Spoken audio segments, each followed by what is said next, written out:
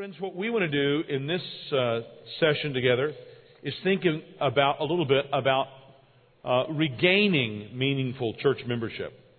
Let's say we agree with what Jonathan Lehman presented to us in the first session, that meaningful church membership is more than just an aid that the individual Christian may choose to use. What can we do as pastors of churches to help church membership be more meaningful? I mean, did you hear the one about the Baptist church and their problem with squirrels? The squirrels had gotten inside the church building, in the attic, even down into the kitchen. They didn't know what they were going to do about it. Finally, somebody came up with a solution. So they baptized the squirrels, and now they only see them on Christmas and Easter.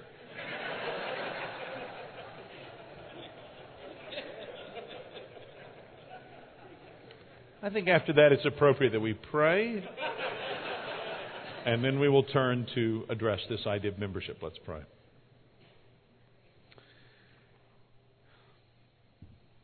Lord, we thank you for the fellowship we have together in Christ. Thank you for that supremely in Christ and in our local churches. Thank you for that in these temporary times we have here together. We pray that you give us wisdom as we think about your church. Help us to know how we can be faithful stewards of all that you entrust to us. We ask in Jesus' name. Amen. Today, 2/3 of Southern Baptists are non-attenders. 2/3 of Southern Baptists are members of churches that they do not attend. In fact, from what I can tell from reading the statistics, 2/3 of people who call themselves Southern Baptists do not attend churches. In fact, if you poll Southern Baptist churches about how many members they have, they will tell you that 2/3 of their members, that they think are members, do not attend their church. Now, I certainly appreciate the fact that any church may have members not in attendance on any given Sunday. Our church is like that. We have every Sunday, I'm sure, members who are homesick, members who are away in the military, members who are away at college, members who are away on vacation or on business. Perhaps they're on the mission field. Maybe they're in a retirement home. Some are not in attendance, maybe permanently at home with illness and disease. Others may have moved and not yet moved their membership. Others have gone overseas for military service. But I fear that most of our members are perfectly able to attend Sundays, either in the local church where they're a member or someplace else, but they just don't. Now, those people should join where they attend. And if they are able and do not attend, then they should not be allowed to be a member of a Christian church. In fact, they are in sin. Hebrews 10:25 instructs us not to be like those who forsake the regular assembling of themselves together. Disobeying this clear instruction doesn't inspire confidence in the non-attender's ongoing repentance and faith. So a member's regular, tolerated non-attendance begins to bring up further questions. What kind of leadership must a church have that allows such a misrepresentation to grow up and flourish? What kind of expectations are communicated to those who are joining? What discipline is practiced? In fact, tolerated non-involvement among members may even call into question the kind of evangelism that's being done, the church's understanding of conversion, maybe even of the gospel itself. Allowing such non-attending members to retain their membership would seem to be such a blatant disobedience to Scripture and such a brazen disregard of the spiritual health of those concerned that it would even seem to call into question the teaching that has brought about such an unhealthy tolerance in the body. This then is a difficult topic: regaining meaningful church membership. How do you regain what is not understood? How do you make meaningful something that you don't believe in? After all, many Bible-believing Christians today deny that church membership is biblical as quickly and as easily as Jehovah's Witnesses deny the Trinity, or Muslims deny Christ's divinity. Show us the verse, they say. But the truth God has revealed in His Word isn't limited to simple, explicit statements. Much of the most important teaching of Christ, His relationship to His Father, the Spirit's relationship to the Father and the Son, is best and most clearly understood when we pull those passages together and compare them, and we constructively teach and understand what's being revealed in Scripture about God's nature and the Trinity. It's the same way with church membership. That's what Jonathan was doing for us in the first session. But then today we must even ask, what does membership mean in such an amorphous group as a local church? What is a local church? Among many today, from popular writers to mission strategists, even that definition has faded. And friends, if you don't know what a local church is, you can't very well pastor one. It's a difficult topic, but even more than it's difficult, it is important. So I want to do three things. I want to very briefly define the church. Then I want to help you think about how you can talk about membership. I appreciate the way, Alistair, you said the word job and office might not be the best way to convey the privilege. All right, let's think about how we can positively, accurately, biblically speak about membership positively in a way that you can teach your people about membership. And then the third thing, I just want to give some very practical kind of things you can talk about after lunch, suggestions of what you could do to try to regain meaningful membership in your local church if you feel it's somehow been compromised or lost. All right, so brief definition, talking about membership as love, basically. That's my second point. And third thing, some practical steps to try to regain it. First, briefly, definition, what is a church? Well, we all know that a church is not a building, right? It's very nice to have this building. We've got two brothers with us in our internship from East Asia, and every time we visit a church building, they look at it and they think, wow, wouldn't it be nice to have something like this? But God in His providence is not allowing those brothers in their country to have things like this right now. But we're all very aware that they have churches, they just don't have buildings like this. So, of course, we know a church is not a building. Churches don't even need to have buildings. For that matter, the first few centuries, Christian congregations, from what we can tell, owned no buildings. They met in private homes. A misunderstanding of salvation in the church that grew up in the patristic period led to the church being conceived of as regularly requiring specific consecrated spaces. But at the Reformation, it again became apparent that a building was not required for a Christian church. You know what is required for a Christian church? Members. You got to have members to have a Christian church. So a church is composed of members. The body of Christ is composed of members. Those people who have been born again, wherever they meet together. They may meet in a building owned by them corporately, a church, or they may meet in a building owned by them individually, like a home, or in a rented space. But it's the people that are essential to the church. Without a specific community of people, a Christian church does not exist. Samuel Jones defined a church well in his 1774 summary of church discipline. A particular gospel church, you're not going to be able to write this down, so just listen to it and enjoy it. A particular gospel church consists of a company of saints incorporated by a special covenant into one distinct body and meeting together in one place for the enjoyment of fellowship with each other and with Christ their head, in all His institutions, to their mutual edification and the glory of God through the Spirit. Well, that's a good way to talk about it. That's a good way to understand what a church is. All right, what does it mean to be a member of a church?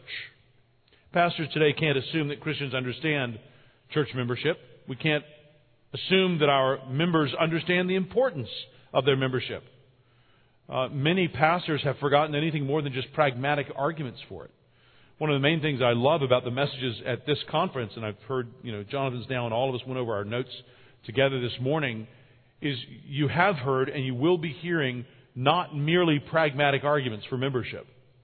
There are those out there who will make pragmatic arguments because they would like to see more people coming to church. And it's a good thing to want to see more people coming to church. But friends, there are reasons that you believe in church membership from the Bible because of what God has revealed to us about the nature of the church. In the past, many pastors have recognized the vigorous practice of membership not just as a matter of prudence, that it's a wise thing to do, but a principle. You are wrong not to do this. And so it would not merely to be unwise to neglect it. Such neglect would itself be sin, and it would lead others into sin. So how can pastors today make membership meaningful to ourselves and to our congregation? Here's my basic suggestion. I suggest that we speak of it as a matter of love. As a matter of love. And teach it as the appearance of love. Now, I have listed down here 5 ways that it relates to love, but you can think of more. This is not an exhaustive list. I'll just give these as examples.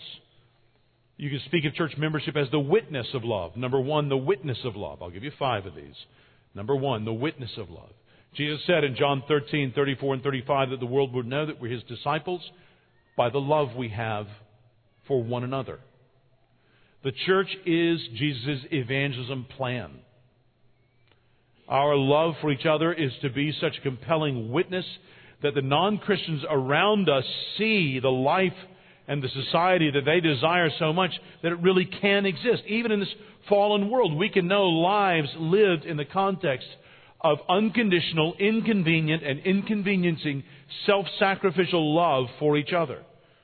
The Christian gospel necessarily includes a message about sin, and it's convicting, but the Christian gospel is also to be illustrated by lives of love that are compelling. This God of justice is a God of mercy. This God of holiness is also a God who has Himself borne the weight of His own opposition to evil. The love of Christ displayed on the cross is displayed in the lives of the Christians in the church. Our lives are to back up the witness of our lips. We're made in the image of God, and we long to live in that image again, even while we're in rebellion against God. Friend, if you're here today and you're not a Christian, I'm not sure what you're doing at this conference on a Friday afternoon, but I'm very glad you're here. You're welcome to come anytime there's a meeting in this place. We are people who are exactly like you in that we're made in the image of God. And we've been made to know God. And we've all rebelled against Him in our sin. Doing what we want rather than what God wants, not trusting Him, is what the Bible calls sin. And yet God has forgiveness for everyone who will turn from their sin and trust in Him. God has sent His own Son, Jesus, to live a life exactly as He should have lived. Exactly in trusting His Heavenly Father at all points. Exactly as you and I should have lived and haven't. And by His life and His substitutionary death on the cross, God used Jesus. Jesus gave Himself as someone to bear the wrath of the Father, so that those of us who deserve that wrath could find forgiveness with Him. God raised Him from the dead. He ascended to heaven. His sacrifice was presented to His Heavenly Father and accepted. And so we can know that we can have new life in Christ. Friend, that life is here for you today if you want it. Speak to somebody around you. You could not be in a better place. Talk to anybody. You don't have to come forward at the end. Just talk to anybody around you. This is what we in our local churches are supposed to be giving witness to all the time. And not just with our words, but by the very way we conduct ourselves. A witness to this love. Membership witnesses to Christ's love. So that's number 1. Number 2, though, it's also the assurance of love. Jonathan mentioned this morning that situation in 1 Corinthians 5. I'm going to assume a lot of you are familiar with that. There is a man in the church in the first century in Corinth who seemed to be sleeping with his father's widow. And this was seen as immoral in Corinthian society at large. But the Corinthian congregation was accepting him as doing something okay. So Paul wrote to them saying they needed to wake up to the truth and realize that they had someone in their number who was living in an immoral way. He was living in a way that really made him an enemy to the gospel that he was clearly professing as a member of the church. So there's a man who was committing adultery with his father's wife, which, as I say, was a serious crime even in pagan Corinth. It could get you ostracized, thrown out of the city. But when Paul writes, he doesn't write to the man directly. It's very interesting. When you look in 1 Corinthians 5, he's not the direct object of Paul's rebuke. That's reserved for the congregation. And why is that? Because it was the congregation who was allowing the man to continue thinking of himself as a follower of Jesus when he was in fact in open and unrepentant sin. His sin was the leaven in the loaf, to use the image that Paul uses in 1 Corinthians 5. It was the infection in the body. Now, that single infection was serious, but it wasn't nearly as serious as the congregation's toleration of it. Please understand what I'm saying. I'm saying that guy you think of in your own church who's in serious unrepentant sin and everybody in your town knows it, he's not nearly as much trouble as your congregation is. Okay? Right. I'm saying that's your fault. Let's just let that settle in. There's a culpability each of us have for our own sin, no doubt. But there's also the culpability that a Christian church has of letting somebody who's in known, undisputed, we all agree he's in sin and he's not repenting and we all know it, letting such a person like that continue untroubled in membership in the church. You see how it lies in so many ways about the gospel. To be welcoming and tolerant at this point, say in Corinth, was not simply an individual infection. It was a failure of the body's entire immune system. It showed that something that was essential to the body's life and continuance was missing. And it would quickly lead to the death of that local body if not immediately addressed. A body that could not resist such intrusion would soon succumb to it. Okay, considered from the point of view of the individual discipline, such an action that Paul was calling the Corinthians to do was an act of love. It is a loving thing to tell that man the truth about his sin.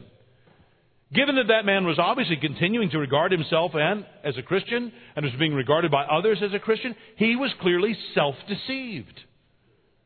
And we know that professing Christians can be self-deceived. Right? If that's a surprising idea to you, a Christian can be self-deceived, open up to 2 Corinthians chapter 13, verse 5. 2 Corinthians chapter 13, verse 5. Paul says, examine yourselves to see whether you are in the faith. Test yourselves. We have to realize that our immediate assurance that we would give somebody else of their salvation based merely upon the fact that they just professed Christ may not be the most loving thing we can do. You want to know a reason why not to practice spontaneous baptism? There's a good one right there. If that's true for us as individuals, it is doubly true of our congregations. Joining a church is joining an assurance of salvation cooperative. We are to observe evidences of God's grace in each other's lives. We're to encourage one another. We're to correct one another when occasion requires. Paul was urgent in the next chapter of 1 Corinthians 6, that the Corinthians not be deceived about who would inherit the kingdom of God. That warning of his sprang from love.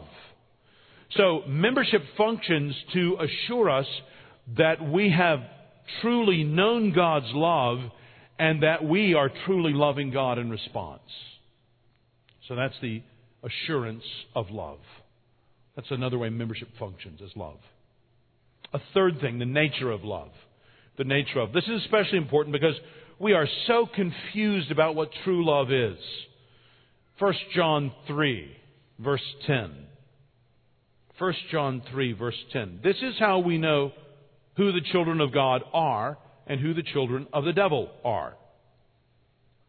Anyone who does not do what is right is not a child of God, nor is anyone who does not love his brother. So friends, love is a necessary Christian characteristic. Not just that mature Christians love. Mature Christians give themselves in love to other Christians. It's what real Christians do. So the commitment of church membership begins to give a kind of shape and appearance to our love. Membership tests our claims to love. It calls for particular obediences. But surely we know God, one might say, because our hearts are moved when we sing the doxology. Or our tears roll down our cheeks when we sing this song. No, John says, we know that we've passed from death to life because we love our brothers. Anyone who does not love remains in death. This is how we know what love is. Jesus Christ laid down His life for us, and we ought to lay down our lives for our brothers. Our lives are the pictures that illustrate the text of our words. If anyone says, I love God, yet hates his brother, he is a liar. For anyone who does not love his brother whom he has seen cannot love God whom he has not seen. 1 John 4:20. Sometimes say to young theologues in my congregation, because we have long sermons and we do the kind of things that will attract young theologues sometimes, I guess. And I sometimes say to them, look, if you love to read John Piper and Wayne Grudem, but you won't inconvenience yourself to go pick up a 90-year-old man who needs a ride to church, I don't know if you're born again. I don't know if you're a Christian. You know, the demons can sit around and read very fat systematic theologies and be very interested in the intricacies of them. But they're not changed. If you're born again, your heart has been changed. You live differently than you did live. You are motivated to give yourself in love to others. It's the nature of loving real people that it will at times be difficult and inconvenient. That's why in our local church we covenant together with a formal membership, because it helps to protect us from temptation to deceive ourselves just by having our own kind of imaginary spiritual lives out on our own. I think homogeneous congregations are filled with the more natural empathy for those who are like us, all young parents, everybody with this kind of job or this kind of background. The inconveniences of love are minimized in a congregation where everybody's just like you. But I think the worth of our love is therefore less compelling evidence that it comes from God. I think what begins to compel people in witnessing it, to compel us in evaluating our own love, is when we find ourselves loving people with whom we really have nothing in common other than Christ. I think then it begins to exhaust human explanations. Membership functions to instruct us in the very nature of Christian love and to encourage its expression. It disciplines our desire to love. Number 3, then. So number 1, the witness of love. 2, the assurance of love. 3, the nature of love. Number 4, the obedience of love.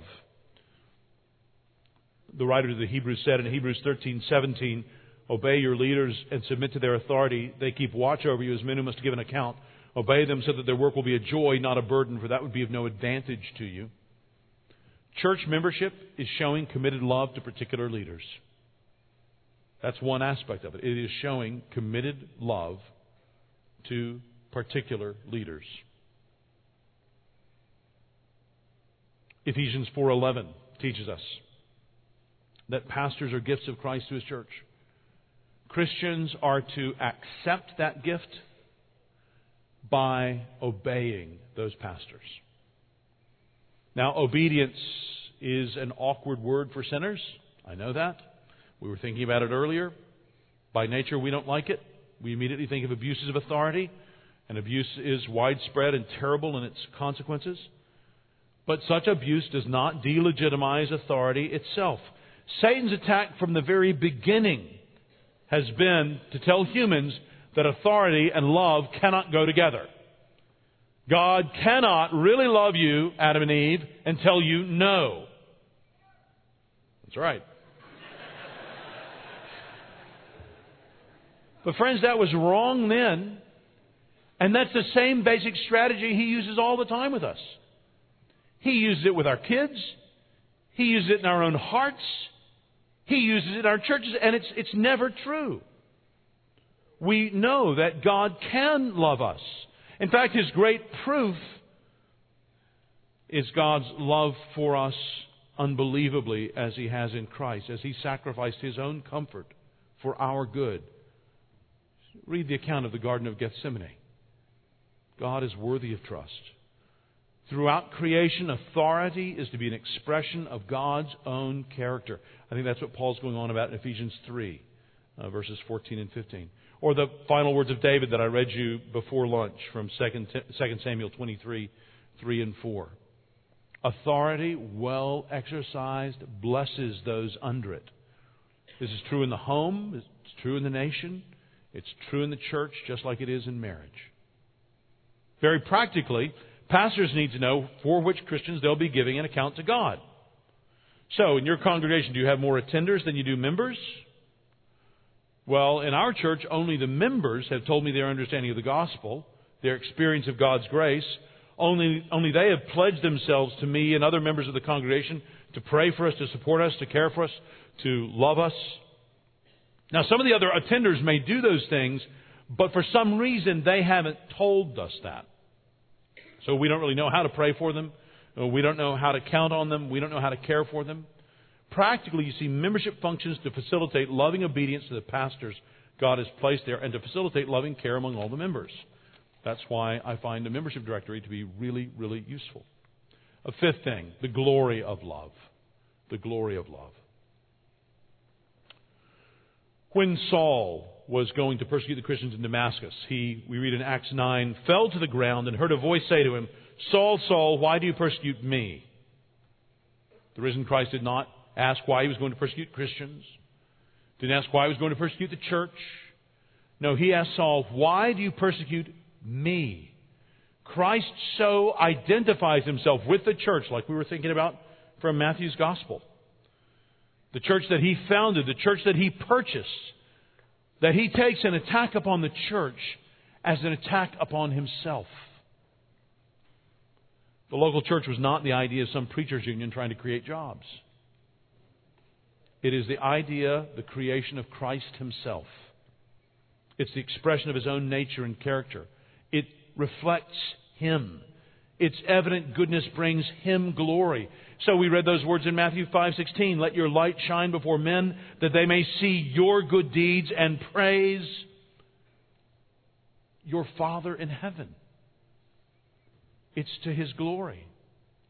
Or as Peter later wrote in 1 Peter 2:12, live such good lives among the pagans that though they accuse you of doing wrong, they may see your good deeds and glorify God on the day he visits us.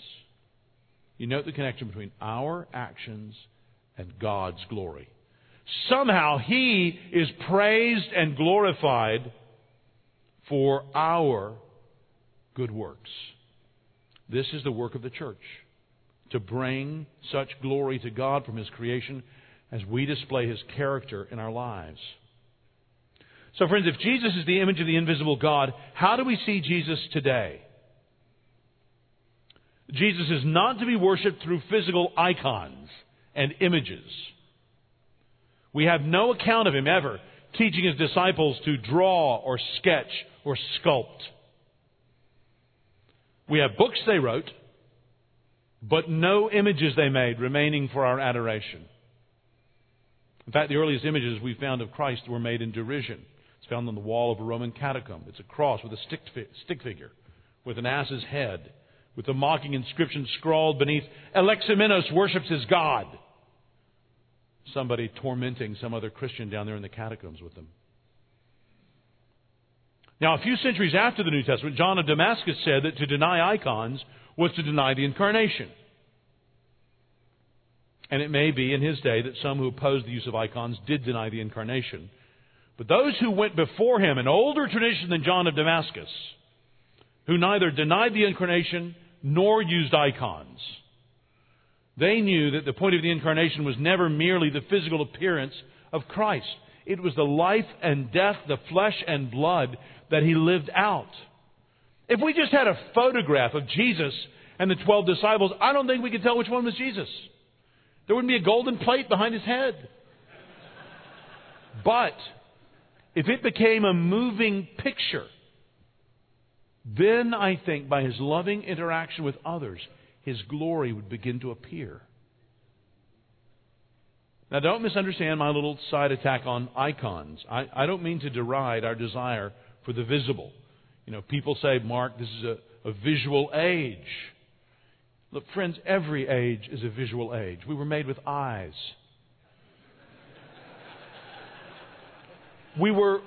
Steve Jobs didn't come up with these. We were made to crave the immediacy of sight. It's part of our very nature. We naturally desire to see God immediately. But that blessing was taken away from us at the fall. So we live in salvation history in the era, not of the eye, but we live in the era of the ear. Now one day, that glorious immediacy of seeing God in an unmediated fashion will be restored to us. And friends, that's the climax of the Bible. That's Revelation 22:4. You know, the highest mountain in the Bible, there it is, Revelation 22:4. They shall see God. That's when the fall is finally undone. But until then, God is made most visible, it seems, not in two-dimensional paintings, with all due respect to our Greek Orthodox friends, but in the lives lived out in the local church. That is His plan, it seems, for church membership, to display the glory of His nature and goodness and love, and so bring Him praise. Well, that's the big second point, how you would talk about it to your people. Some ways. You can come up with more. Let me give you now very practically 12 steps to regain meaningful membership. And we talked about when we would do this during the conference. We thought we'd do it earlier on so that we'd have time to talk about some of these things. Because it may be that not all of these things are self-evidently, of course you should do this. But let's throw them out there, and then we'll have time during the breaks to talk about them and see if you think these are some good ideas. But here are 12, here's a kind of 12-step recovery plan for pastors to regain meaningful membership in your church. Ready? 12 of them. Number 1, regularly proclaim the gospel in your preaching. Regularly proclaim the gospel in your preaching. Be certain to include clear statements of the nature of God, of human sin, of God's provision in Christ, of His substitutionary death and bodily resurrection. Be clear in calling for repentance and faith. Even in the way that you explain what repentance looks like, you can make it clear that people who don't give themselves in loving commitment to each other have no reason to think that they have given themselves in loving commitment to God. Define what it means to be a Christian again and again in provocative ways that causes complacent people to obey Paul's exhortation in 2 Corinthians 13 to examine yourselves. Preach the gospel like that. Number 2, have and use a congregationally agreed upon statement of faith and church covenant. Have and use a congregationally agreed upon statement of faith and church covenant. Think carefully about the length and detail you want in such a document. You're showing just that with membership in the congregation comes responsibility. The statements of what the congregation together believes and how together they will live are important. The statement of faith is what you believe. The church covenant is how you will live. They are a clear ground of unity. They are a tool of teaching. They are a fence from the worldly who would erase such distinctions, or the divisive who would try to narrow them. Lots of questions we could ask there, but let me leave it at that. Number 2. Number 3, very practical. Require attendance at membership classes before admitting someone into the membership of a congregation. It is a loving thing for you to present to them the expectations that you have of them. Let them know before they join what the expectations others will have of them and what they in turn can expect from the congregation. It's an opportunity to teach carefully through your statement of faith and your church covenant before they'd be asked to sign them. You can also explain membership, something of the history of Christianity in your own denomination, even your own particular congregation. It's a good time to orient them to how your own local church works. But require attendance at membership classes before admitting someone into membership in a congregation. I'm curious, how many churches do that? Just put up your hand if you require attendance at membership classes before joining. Okay, I'm guessing 60% of the people are putting up their hands, maybe 70%. Okay. Number 4, require an interview after they have been through the membership classes, but before they have been recommended to the congregation for membership. This interview can be the occasion for the actual signing of the statement of faith and the church covenant that they've studied in the classes. Now, in the past, Christians have conducted such membership interviews by a committee of members or deacons or elders or even in front of the entire congregation. Our church hadn't done that really much throughout the 20th century when I came in 1994, and I wanted to start that practice again. And when I first brought up the practice, some people thought it sounded strange, like it's not something they'd ever heard of and really didn't seem like a good thing to do. Well, in God's providence, as the history nerd that I am, I was reading through, every old scrap of paper I could find in our church archives about our church. And what did I find but a membership application form to our church from January of 1895. And I looked at it, and it was almost identical to the kind of questions that I was proposing asking. So I put it in our next church newsletter which was January of 1995. Just put that membership application exactly on the front page so people could see I'm just doing what our great-great-grandparents did. You know, it was pretty useful then, be pretty useful now. You know, have an interview where you try to find out about their understanding of the gospel. Ask them to share the gospel with you. Ask them to give you a detailed account of their own conversion and their discipleship since then. Reiterate the expectations the congregation has for them to be present at the gatherings on the Lord's Day, at the Lord's table, at members' meetings. Also, remind them of their obligation to build relationships as they get to know others and allow themselves to be known and to pray for other members and to give financially. So, require an interview after they have been through the membership classes, but before they've been recommended to the congregation for membership. That's number 4. Number 5. Stop baptizing and admitting children into formal local church membership. Here's what a former Baptist pastor and professor of evangelism at Southwestern said a few decades ago, as he noted the trend in the 20th century for younger and younger baptisms. Quote, at a time when he's too young to choose his clothes for himself, at a time when he's too young to choose a life's vocation, at a time when he's too young to serve on a church committee, at a time when he's really too young to vote intelligently on business matters in the church, at a time when he's not considered legally responsible by any agency in the community, there's been a tendency to feel that he's sufficiently responsible to make a life-binding, permanent-type decision concerning his relationship to Christ and His church. If we are unwilling to feel that the child is capable of making lesser decisions, how can we justify our confidence in the efficacy of this greater decision at this age? Close quote. Now, friends, let me be clear. The question is not whether a 5 or 10-year-old can savingly confess Christ. Of course they can. I assume many people in this group came to Christ at a very young age. The question is one of the congregation's ability to discern and to act on the basis of. The large number of nominal Christians and rebaptisms in Southern Baptist churches seem to answer that we've gotten something badly wrong in this in the 20th century. We are not meant to be able to fully distinguish a child's love and trust in God from their love and trust in adults, especially their own parents. It's not the right time in life to try to discern that. It doesn't mean there's not a reality there. Of course there's a reality there. And in some cases it may be much clearer to us than other cases. But we're not surprised that those things are so intertwined. Now, they grow up over time. The distinction becomes clearer to us as the outlines of the young adult's life come into place, as they feel the pull of the world, the flesh, and the devil, and yet choose to follow Christ. Friends, Christians around the world know this. We here in America used to. We can again. Be more careful, be more reticent about baptizing children. Number 6. Realize that admission into church membership is an act of the congregation. I think this is clearly implied in 2 Corinthians 2:6, where Paul appeals to the Corinthian congregation to readmit someone. Whether this is done in the most direct manner by a congregational vote or in a less direct method by publicizing names for a set period of time and asking for feedback, somehow the congregation needs to be taught that it must act to admit someone into membership, and that apart from death, it must act to release someone from church membership. Sometimes people get the wrong end of this and they think, oh, you're saying I can't ever get out of your church. You know, you're kind of in perpetual control of me if I ever join your church. No. What I'm saying is that just as you couldn't decide to join a church by yourself and automatically be a member, the church has to accept you as a member. So you can't just decide to leave by yourself. You can, of course, physically leave our building and never come back.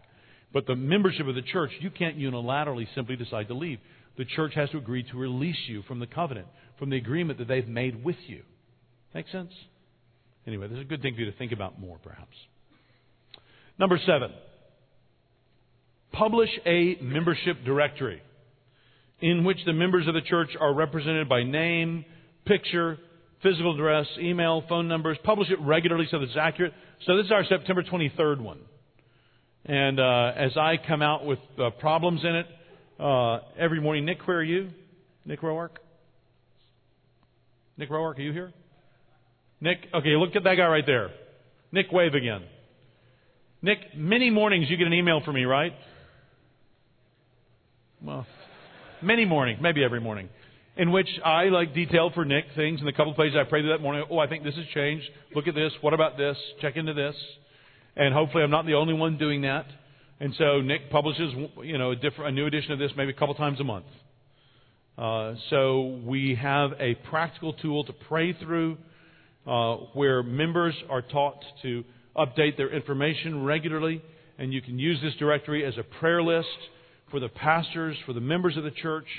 So I always tell members of the congregation, we would like you to pray through a page each day or a couple of pages a day in your own personal prayer time. You won't know most of the people. We have a large church. That's fine. Just the things you're reading in the Bible, praying for yourself, pray for them. And you'd be surprised how slowly but surely you get to know more of those people. Number 8, give active pastoral oversight to the members. Give active pastoral oversight to the members. Try to make sure that every member is in regular conversation with some elder or some mature Christian in the congregation. Take initiative in trying to know what's going on in members' lives. Use your lunches, phone calls, emails, texts, book recommendations, conversations after church gatherings. Pastors can make more structured efforts at the member visitations, depending on how many pastors you have and how many members you have. Number 9, work to create a culture of discipling in the church. Work to create a culture of discipling in the church. So rather than basically relying on programs of small groups or shared interests, encourage members to deliberately give themselves in love to each other. Encourage them in their responsibilities to care for each other. Use the staff to facilitate relationships with the goal that everyone in the congregation would have multiple natural relationships with others in the congregation in which they are being built up as Christians. Help them to understand that their welfare is the business of their brothers and sisters. So, work to create a culture of discipling in the church. Phrase I often try to use is, if you tell me you're following Jesus, but you're not helping other people follow Jesus, I just don't know what you mean when you say to me that you're following Jesus. Just help. I'm not saying you're not. I'm just saying help me understand what it means that you're following Jesus if you're not trying to help other people follow Jesus. Number 10, limit some activities, events, and areas of service in your church. Limit them to just members. For example, there should be a meeting at which only members attend. This could be on a Sunday night or a Saturday, but they need to be separate from the public services to which all are welcome. Because the biblical practice of church membership is going to require some discussions that are both church-wide, but which are only the church.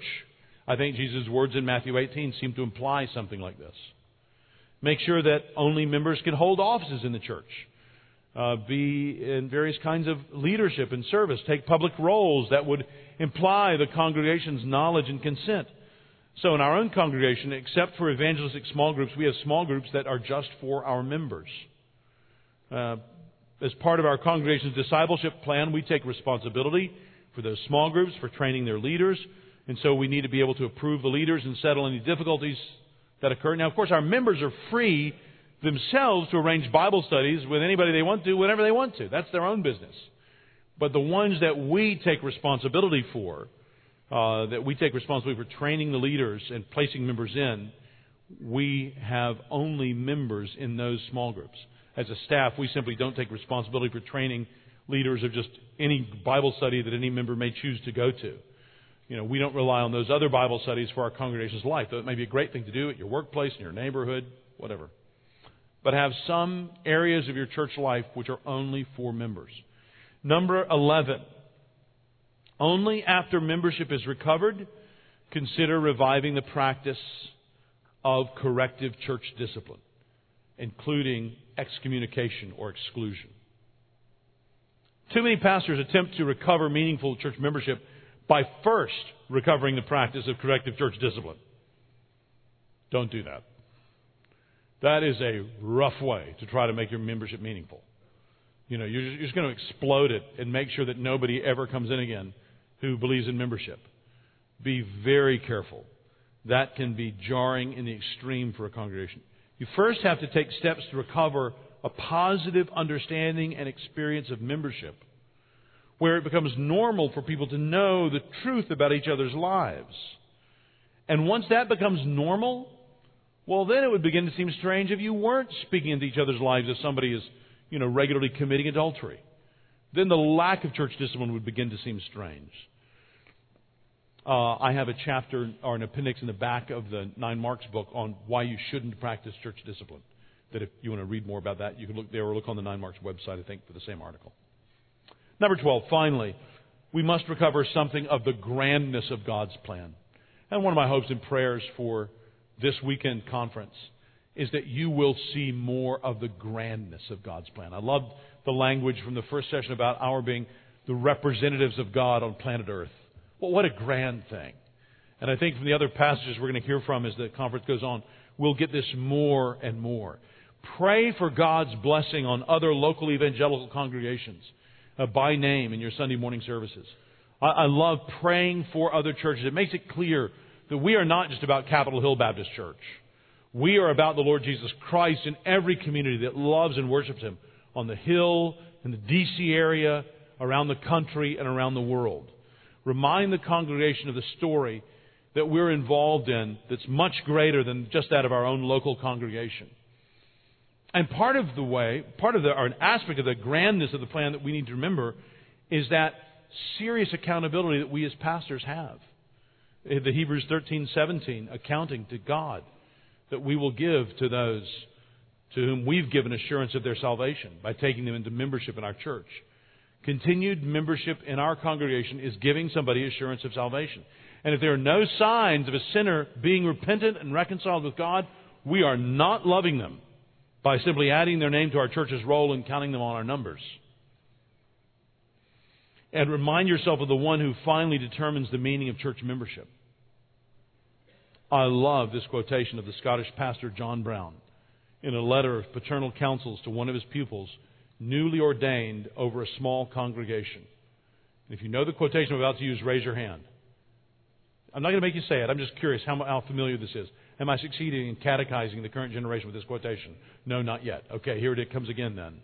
All right? It's a great quotation.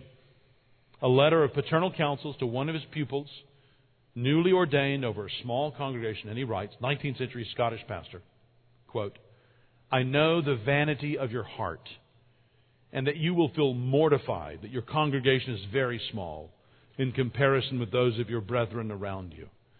But assure yourself on the word of an old man that when you come to give an account of them to the Lord Christ at His judgment seat, you will think you have had enough. Friend, that begins to reorient you to what church membership really means. It is that serious. And we're the people who must know that. Let's pray together. Lord God, you know what congregations are represented here. You know how we are representing you, or well or poorly, in our churches. We pray, Lord, that you would help us to understand more of how we can regain meaningful church membership for the good of the sheep in the flock, for the good of the sheep who aren't currently yet in the flock, for the good of those who need to be called in and converted, the wolves that need to turn into sheep, and Lord, ultimately for your own glory. Oh Lord, do this work. Pour out your Spirit to this end, we pray. In Jesus' name.